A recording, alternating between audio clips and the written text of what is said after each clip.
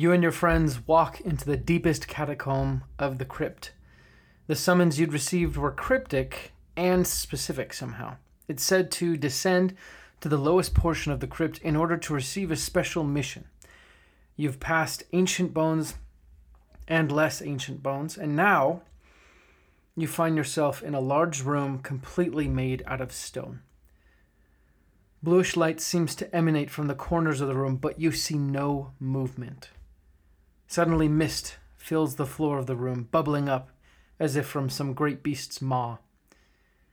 In the corner you see an object rise off a shelf. It floats towards you. As it enters the light, you see a single floating skull with jewels for eyes and teeth. A demi-lich. You and your companions draw your weapons when you hear a voice. Wait. The voice is small and childlike. It emanates from the skull. I called you here. I am Isaac. I don't know how, but I've somehow been trapped as a demi-lich. I've been here for so long and have only recently heard of your exploits. I know I look like a demi-lich, but I'm really just a child. This form has imbued me with its knowledge, but I just want to go home. Please, there's an artifact that has great power. I can show you how to get it, but just retrieve it and bring it back to me to return me to life as a small boy. I'll give you whatever I have. Please just help me. You stare in utter disbelief and look at your companions, all of them equally bewildered. You open your mouth to speak. What do you do? Welcome back to the 13th episode of How to Be a Better DM. I'm here to help you create better stories for you and your players as you dungeon master games of Dungeons & Dragons 5e. Again, thanks for listening to today's show, and you know what? Let's just jump right in. Here are 6 signs of a bad dungeon master. Obviously, right off the bat, you should know that the purpose of this episode is to help you not be a bad dungeon master. So don't do these things, right? With that, let's jump in. Number 1 is forcing storylines. It's one thing to create obvious plot paths. It's another thing to make players turn their characters around to go the way you want them to go when they were presented a clear choice and they chose the other way. D&D is all about role-playing and immersing yourself in a story. And if you feel your character can't choose anything that they actually want to do, they won't have as much fun. So relax. Your players are going to choose something that you didn't want them to choose. That's okay. In fact, in my campaign, which is Princes of the Apocalypse, written by Wizards of the Coast, our group was supposed to go into this riverside keep at one point, and instead the group goes in for a second and then leaves, rather than kind of taking down the whole dungeon. They just left, and they haven't returned. And you know what? Big deal. The story's been fun so far, and it doesn't matter, so who cares?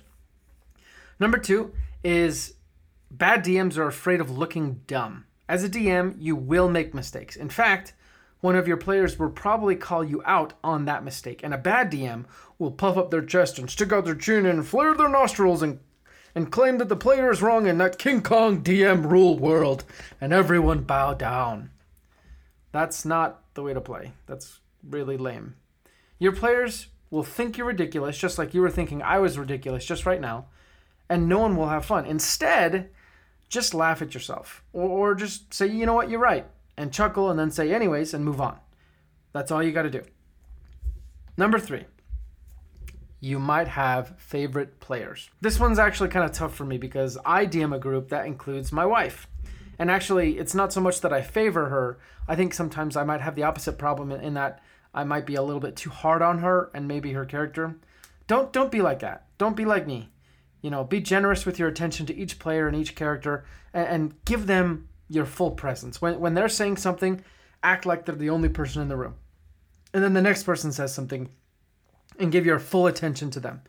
If you haven't realized, or if you realize that you haven't worked on the arc of one particular player, make sure you put that in the next session. And look critically at who gets the most loot and who doesn't. Try to make it more even. Don't just single one player out. Make sure the whole group is playing. As a listener of this show, you obviously love story. Now that you've had a chance to craft your own story by listening to this show, wouldn't it be nice to get some inspiration? Or maybe you just want a moment of immersion and escape and entertainment. Whatever it is, come join us on our new show, Pact and Boon. It's an actual play D&D podcast in the world of Calignos, where our characters, Jolly, Wolfgang, and Alan, will find and meet each other in hell, and from there, start a troublemaking journey with some near-death experiences that will hopefully lead them to a happy ending. Find it wherever great podcasts are heard, or just go to sessionzerostudios.com/pact-and-boon. That's PACTNBOON. Start listening today.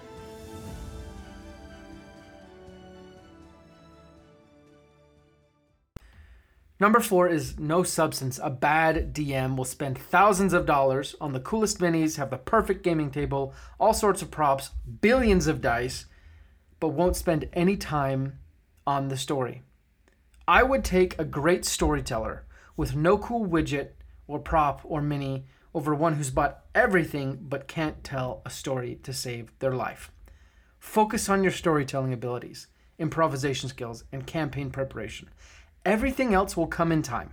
You can accumulate those. But if you spend no time developing your skills, no one will want to play with you. Number 5 is no patience for the players. A bad DM will have zero patience for their players. They won't explain the rules, or they'll do it in a rushed fashion and they won't really put their heart into it. A bad DM might even shame certain players for doing things in unconventional ways. For example, one of my players recently, they were going up against a magical music box that kind of had a curse. And one of my players thought, you know what if I eat this music box? Maybe I could gain some of its powers. So I let him attempt. Obviously, there were certain skill checks involved. He didn't succeed, but I didn't just say, hey, that's a dumb idea and make him not do it. I was like, okay, well, this is kind of funny, so we'll see what happens, you know? You are the shepherd of your players. You need to guide them lovingly through the story that you've created, because your players are just as much a part of your world as you are. And remember, if you don't have players, you don't have a game. So be patient, enjoy the nascent tendencies of a novice murder hobo group that's just learning how to play. You know, be with them and enjoy those learning moments. Number 6, bad DMs stop having fun. A bad DM will let their preparation get in the way of having fun at the table. If being a DM becomes too much of a headache for you, you need to switch things up. Try things in a new way. Maybe spend a little less time on the preparation, or listen to more episodes of this show. Shameless plug. This will help you get inspiration, honestly, on how to make things easier for yourself and simplify your processes. Also, you can find all sorts of cool things online, like on Instagram, that will make your process easier or give you that just little bit of inspiration that you really need. Thanks again for listening to our show. If you like our content and would like to engage with more of it, head over to our Instagram account at How to Be a Better DM and give us a follow. Make sure to watch some of our Dungeon Master rules videos while you're there to give yourself some more structure and procedure as a Dungeon Master. Also, don't forget to reach out with a DM and we can talk shop and I can get to know you a little bit better. Thanks again for listening. Maybe DMing isn't for you, though. And maybe you should just really play the game while someone else is the Dungeon Master. That's okay too. Just make sure that everyone is having fun. And if you ever think that you don't deserve to have fun while playing the game, you're wrong, and you need to rethink your life. So just make sure you're having fun at the table. So, in summation, and these aren't all the ways someone can be a bad DM, but these are at least 6. So number 1 is forcing storylines. Number 2 is being afraid of looking dumb. Number 3 is favoring certain players. Number 4 is having no substance. Number 5 is having no patience for your players. Number 6 is stopping having fun, or having no fun. That's it for today. But first, before we end, a quick question. What is your biggest struggle in being a DM? Honestly, I need to know. Seriously. So send me a private message on Instagram that goes to @GeronimoLevis and tell me what you need. And I will get that prepped and put up on a social, or put up as a podcast episode. So hopefully that helps you. But anyways, until then, guys, we'll come back next week. Sorry that today's episode was a little late, but better late than never. Until then, let's roll.